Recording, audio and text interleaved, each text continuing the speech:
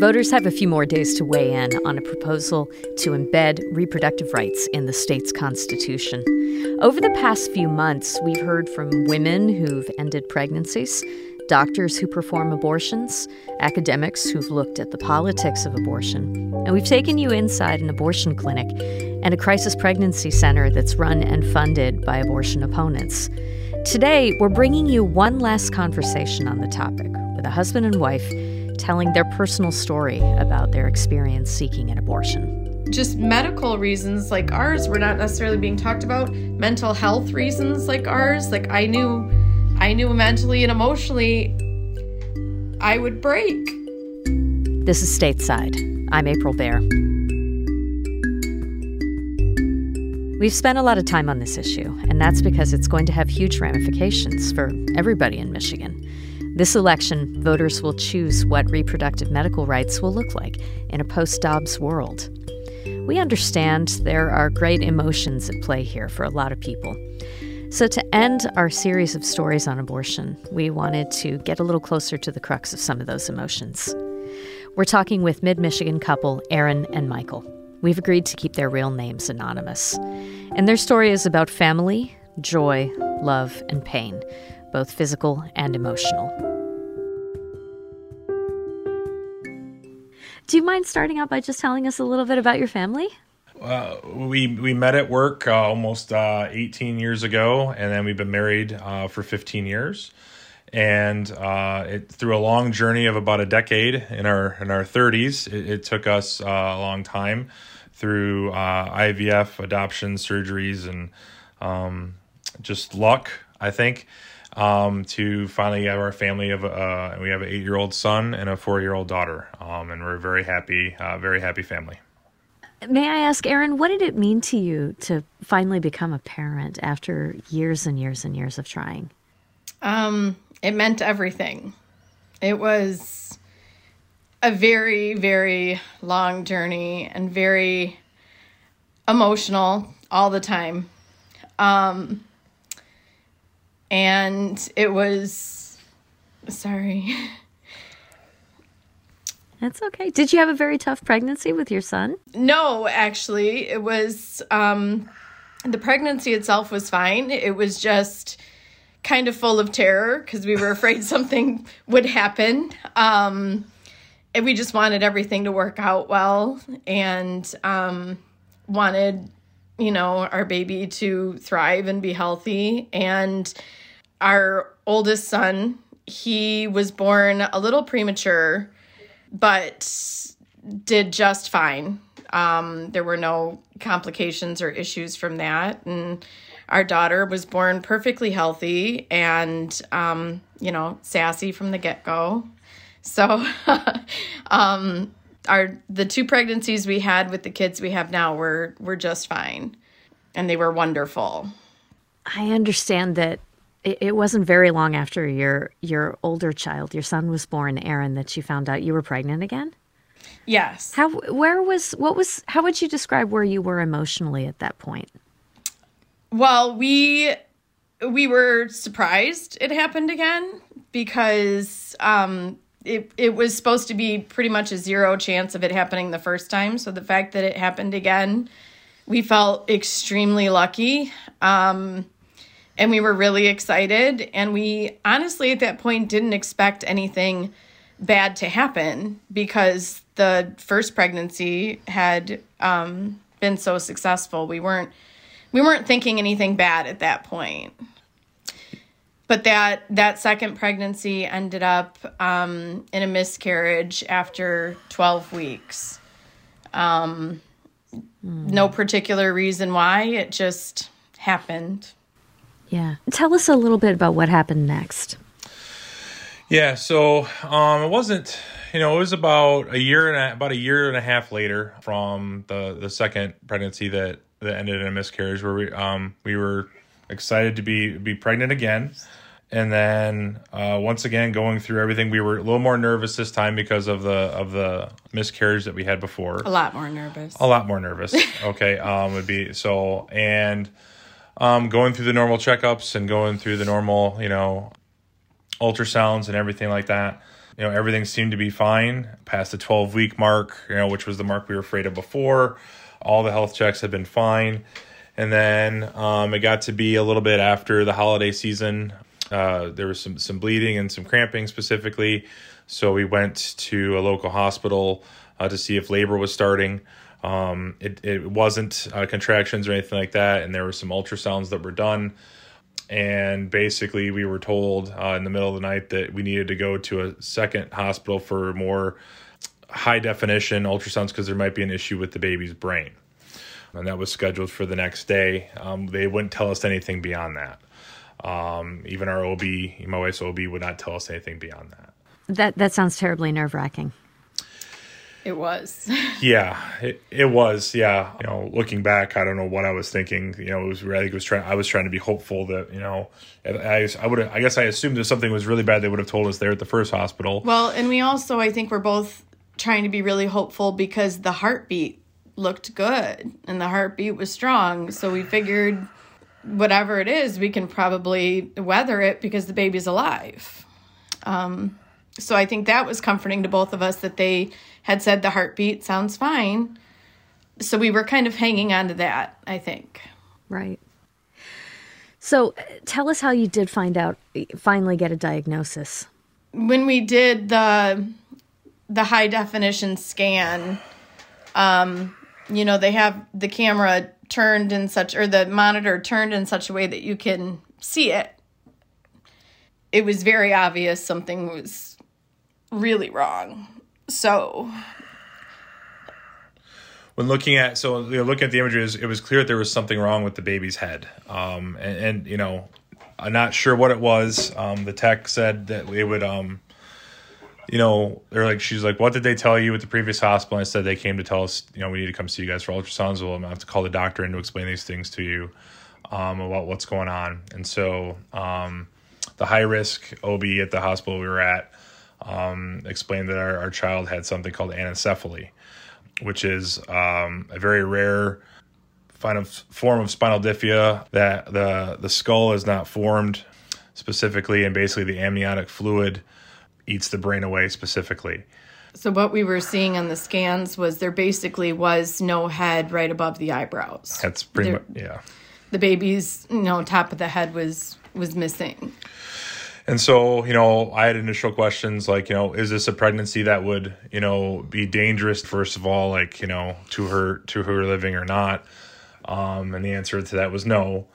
But as we dug further into it and asking questions, it was clear that we were going to have a very difficult decision to make, in the sense that the labor would most likely have to be induced. She would have to carry to full term because there was no brain. So there would be no connection to the brain, to the baby's brain, to her. Hey, it's time to get going, when labor would start.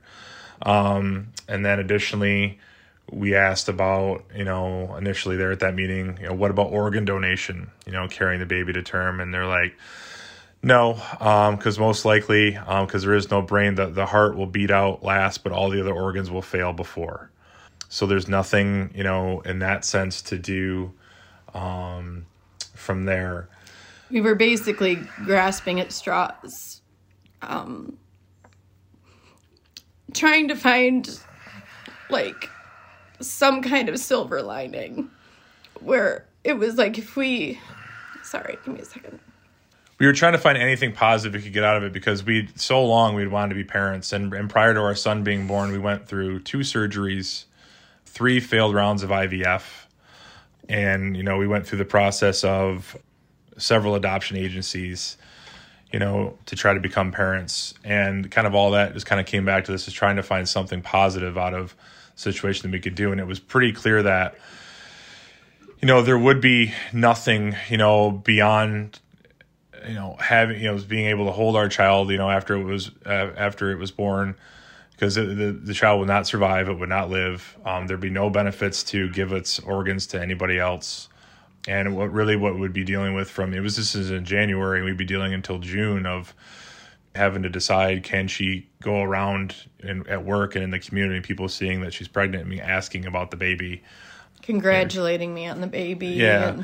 And those types of things. Yeah. So I think that on top, thinking of having to deal with that, upon all the history that we had dealt with before, made it really difficult for us to find a way to decide to keep the pregnancy. And mentally, I was already at a breaking point, emotionally, from everything we'd been through from the last decade. Thinking about going another several months, kind of knowing I was just waiting for my baby to die, to be born so it could die. It's harrowing. I feel it's been very common for people to just walk up to anyone who appears visibly pregnant and say, oh, congratulations, make comments, make jokes. Are you expecting? I feel like it's only in the past couple of, 5 to 10 years when there has been any acknowledgement that we may not know what's going on with a pregnancy at all. Right. Yeah. Right. Erin, at this point, you were at 19 weeks, I think, and that's before the cutoff for viability, but it's later than most of the first trimester abortion procedures that are performed. What was it like even just trying to find a clinic that would see you? Well, we looked into Planned Parenthood, and we were past, I don't remember what the cutoff was. Do you? Yeah, I don't remember. They were past the cutoff for Planned Parenthood. Because at this point, by the time we got the results, I believe I was even almost 20 weeks. Yeah. And it was too late for Planned Parenthood.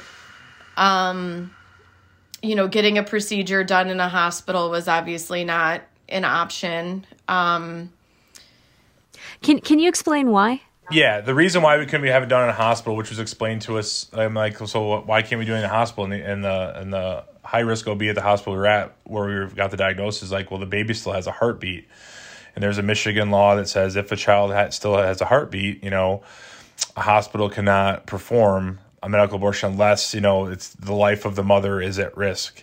They also couldn't induce the pregnancy early, with the heartbeat either.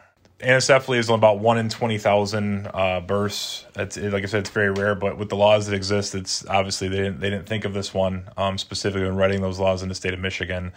So those weren't an option. And after talking about that, they did give us one recommendation at the hospital if we decided to choose that route of a local clinic that would perform it. Because Planned Parenthood was, I think it's 18 or 20 weeks was the cutoff date. We were at 19 and a half at the hospital. So by the time we scheduled, we would have been past their limit. But we also only had 4 weeks really to work to think about this, to make a decision because of the national ban at 24. So we had a kind of a short window here to decide what to do. After making the decision, which was not easy, it took us several days, even though I think I knew what the right thing to do was, because there's no way Erin could have, carried the baby just mentally with everything we'd done before. I think, probably there earlier than she was. Yeah. And so once we made that decision, her personal physician and her OB got together to try to help the situation and find something beyond the clinic that was in the given to us by the hospital. And they ran into one, which they thought was a good one, but they found later by talking to other OBs and others that this was a clinic that would kind of you had to go in, but they would show you videos and kind of shame you to stop you from doing it ahead of time. I obviously didn't need anyone to shame me any more than I already was. And so we ended up making the decision to use to go to the clinic that was recommended by the hospital that we went to after we made the decision as a couple and as a family to abort the pregnancy. We need to take a short break. More with Erin and Michael in a moment.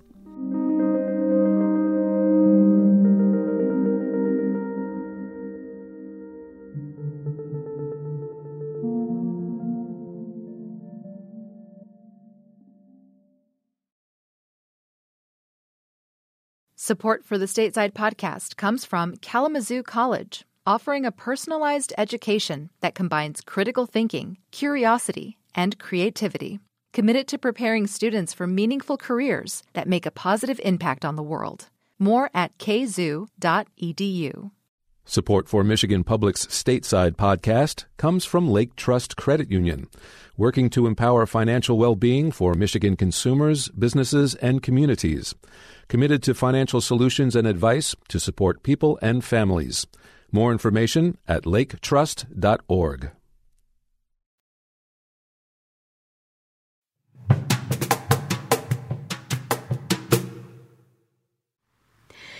Aaron, I know this is so hard to talk about, and I really appreciate your being willing to even go there on the subject. As much as you feel comfortable with, can you tell us what it was like going through this procedure, a DNX, at an outpatient clinic? It was honestly torture. No human being should have to go through that kind of procedure, wide awake and feeling everything. Anesthesia is not allowed to be used. So, because you're not in a, hospital setting, but then you're not allowed to get a procedure like this at the hospital setting. So they basically force you to undergo this, wide awake and feeling absolutely everything. And it will forever probably be the worst experience of my entire life. The most pain I've ever felt in my entire life. Much worse than actual childbirth, which I've also experienced twice. And it was a 2-day long procedure, both days equally horrible because it was a more advanced pregnancy. And, without going into a lot of detail, because I honestly, never told Michael what happened behind those doors, because I don't want, he doesn't need to know what I know. And the difficult thing about the 2-day part was hard too. The part that I did experience was basically we were given home remedies to induce labor at home. Basically, the entire day and night before, she was in labor in our home. Before the procedure could be done, and where I was not allowed to go back and be a part of it. And so that was. I mean, it was all difficult for me to see, but that was the part I did witness, which was I just felt very, just did not seem not right in the state of, the time we're in, that should be how this is handled. That evening, I like I said, she never told me what happened behind those closed doors, but I was witness to what happened that evening, was up all night and trying to comfort her as best that I could. But she was basically going through labor in our own home, and I was just given a cell phone number to call in case things went, difficult or got too difficult. I didn't know how to handle it, to call for 24 hours. And then we were just to come in early in the morning, and the procedure would be done, to abort the child. Aaron, it's obvious this was a terribly, terribly traumatic thing for you to go through. I mean, was it also isolating?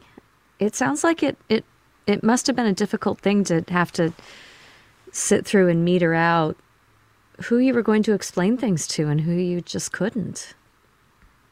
Yeah, I think it's been hard for both of us to think that, that in a way this is something that sometimes we feel like we have to hide, because it obviously shouldn't be anything that, that we're ashamed of.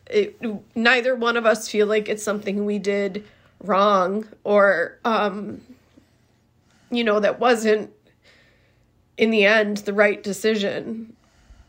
But, you know, with how politicized things are, you never necessarily know who you can trust with that kind of information. And I think something for us was, it was like you didn't want to take the risk because you didn't want someone to hurt you even worse, you know, by what they might say about it or make you feel. So, yeah, it's definitely hard knowing who you can share this information with and who you can't, just because you're not sure how they'll react. And, you know, if they'll say something that honestly would ruin our relationship forever, because I think Michael and I both agree if somebody tried to say something to us to shame us or try and make us feel bad, that would be the end of the relationship right there. Because we can't have people in our lives that can't see that this was the absolute last thing we ever wanted, but was also 100% necessary. Yeah. Folks may have heard a few minutes ago us mention that you do have another child.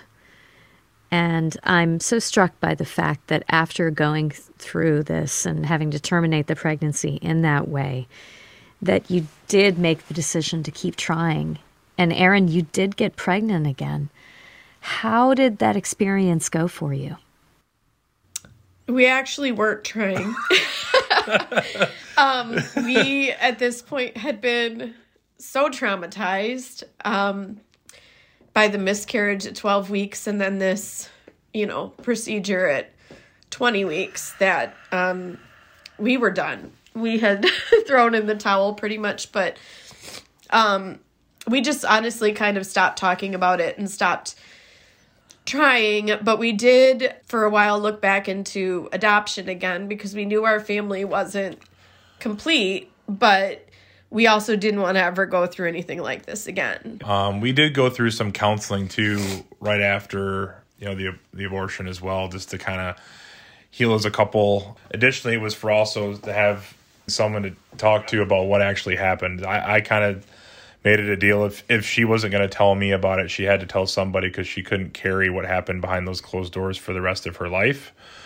We also had to find a therapy group for lost children, and that's a really hard thing to do about this topic. But infertility and loss of children can lead to divorce in families for a lot of different reasons. And so we were also trying to, you know, decide what to do as continue to be parents and grow our family, but also we were trying to find a way to stick together as a couple. There are plenty of support groups and things like that for people who miscarry or people who, you know, have infertility and things like that. But there's not a lot of people willing to admit, you know, that they've had an abortion enough to have support groups for that. But it's just as difficult, if not more so, than some other situations. So it's really necessary to be able to talk to somebody else who's been through it and, you know, work those kinds of feelings out together just like you would any other kind of support group. And luckily we were able to find one, but it was about an hour and a half away, you know, and we were able to find a group to go to. And they were, how instrumental they were in helping us for about those 4 to 5 months was really important. And it really, really helped. I was the only husband that went. Yeah. Which I feel is another kind of stigma, I think. I don't know if that husbands go to talk about these things or feel comfortable talking about this, or they don't, I don't know, they don't want to, or they don't think it's their place to, but I would go, and I was the only husband ever there.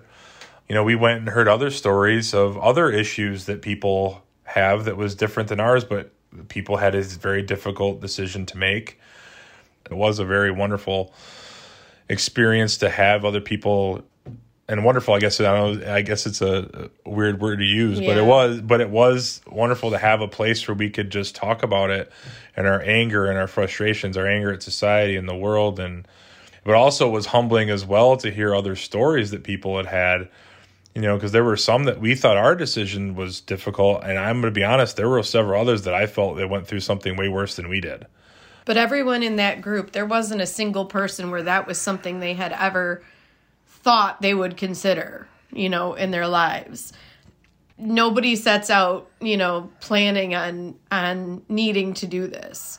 or even thinking it's something that will happen to them until you're in a medical situation, maybe where it suddenly becomes, part of your life. And then you get it. And additionally, after that as well, before we, didn't really try, but tried and became expecting parents again, we also went to genetic specialists to go see, like, were we irresponsible? Is this something that, was genetically carried, that we didn't know about? We found out that this was not due to any genetic history between Aaron and I, but it was just bad, I guess, luck of the draw or whatever that happened with this. So, we asked, are we being irresponsible if we do decide to try again? And the genetic doctors were like, no, because I think I was, I knew we wanted our family to grow, but I was just afraid of ever anything going like that happening again. I think that was important for us to do, but I think we also realized this wasn't something we wanted to do forever for the rest of our lives. But I think it was a very important process to keep our marriage together and to keep our family together, to put the work in, to find those people and to talk to those medical specialists and to find those other women and couples that went through this and talk to them to make sure we could come out the other side, whatever our family would look like afterwards, but to make it together. It's evident that you have come a long way with this in the years that have passed since then. Michael, this past year, you actually wrote a letter that talked about your family's experience and having to have an abortion. Could you maybe tell us what that was about and who you sent it to? We've had several editions of the letter. Initially, it was written to our employer, and our employer was supportive. But when they talked about their healthcare plans, for employees, like, for example, this wasn't covered. Like, this procedure was not covered by our insurance, and it cost over about $2,000. And I guess I was not angry with the employer. Our employer about this, but I said, when you have meetings with, health insurance companies, I'm like, I would like you to give them this letter to talk about it. And I understand if we don't change our healthcare plan because of this, but I go, the fact that people don't feel comfortable to talk about it just feels wrong. And I can't imagine, a family having to have money being the factor of this decision. We were fortunate enough where it wasn't. But to have money be a factor of this, to make a decision in something that's so difficult like this, I can't even imagine that as well. Did anything change after you sent that letter? For our employer, no. It did not. Nothing changed. I do think what it did make me realize, though, is it made me realize that more people, I think, were supportive of this type of decision and issue than we thought. The response that we had from our head employer was very supportive. He asked if there's anything we needed. Did Aaron need any specific help or extra time off? Very upset that we had to make this decision. Can learn from it and grow from it. And, it probably won't change anything overnight, but the more people talk about these types of things, no matter what the issue is, this issue happens to be abortion, but no matter what that controversial or difficult issue is, the more people talk about it, sometimes solutions can be found. The thing that I found frustrating is the debate the past years that you only hear certain exceptions. And it's wonderful that people talk about these exceptions to Roe, like, the health of the mother and rape and incest, which I understand why those exceptions, but the story of ours was never getting told. Because as talked about earlier in this interview, there are so many things that can go wrong in a pregnancy that, people who write laws don't know about because they're not doctors. And in a situation like ours, there's always so much focus on the heartbeat, as the indicator of life or age of viability or whatever you want to say. And like in our situation, for example, there was a heartbeat, but only because the only part of the brain that existed probably was the medulla to beat the heart. But there was no brain there. There was never going to be any consciousness. There was never going to be any life, really. And so the way a lot of these laws are written, it's not considering, every angle like this or every reason why it might happen. Somebody doesn't necessarily have to have a tragic situation of like rape or incest or even the health of the mother to still maybe need to have a procedure like this. And yeah, just medical reasons like ours were not necessarily being talked about. Mental health reasons like ours. Like I knew mentally and emotionally I would break. If I was forced to carry the pregnancy to term only to watch my baby die in my arms. I knew I couldn't do it. And so while, my physical health might not have been at risk, my mental health most assuredly was. I don't think I would have survived it.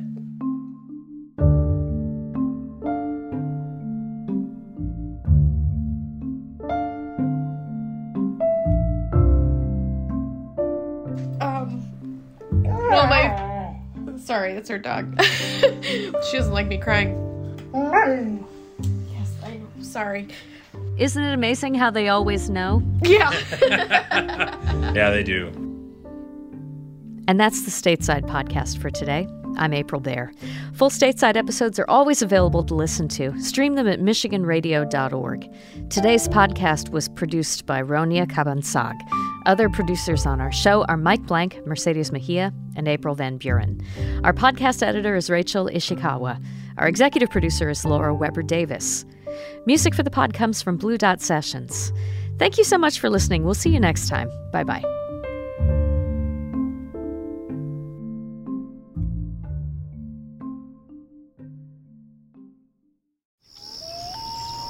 Hi, I'm Rebecca Williams. I'm Lester Graham. We've been working on a big project about Great Lakes birds called the Bird Connection. It will look at ducks and trumpeter swans, Egrets and herons. and piping plovers. Yes! We'll discuss what we've discovered at a Michigan Public Issues and Ale event. Including how some problems for birds are problems for people. It's at Arbor Brewing Company in Ypsilanti the evening of May 21st at 7. You can register at michiganpublic.org.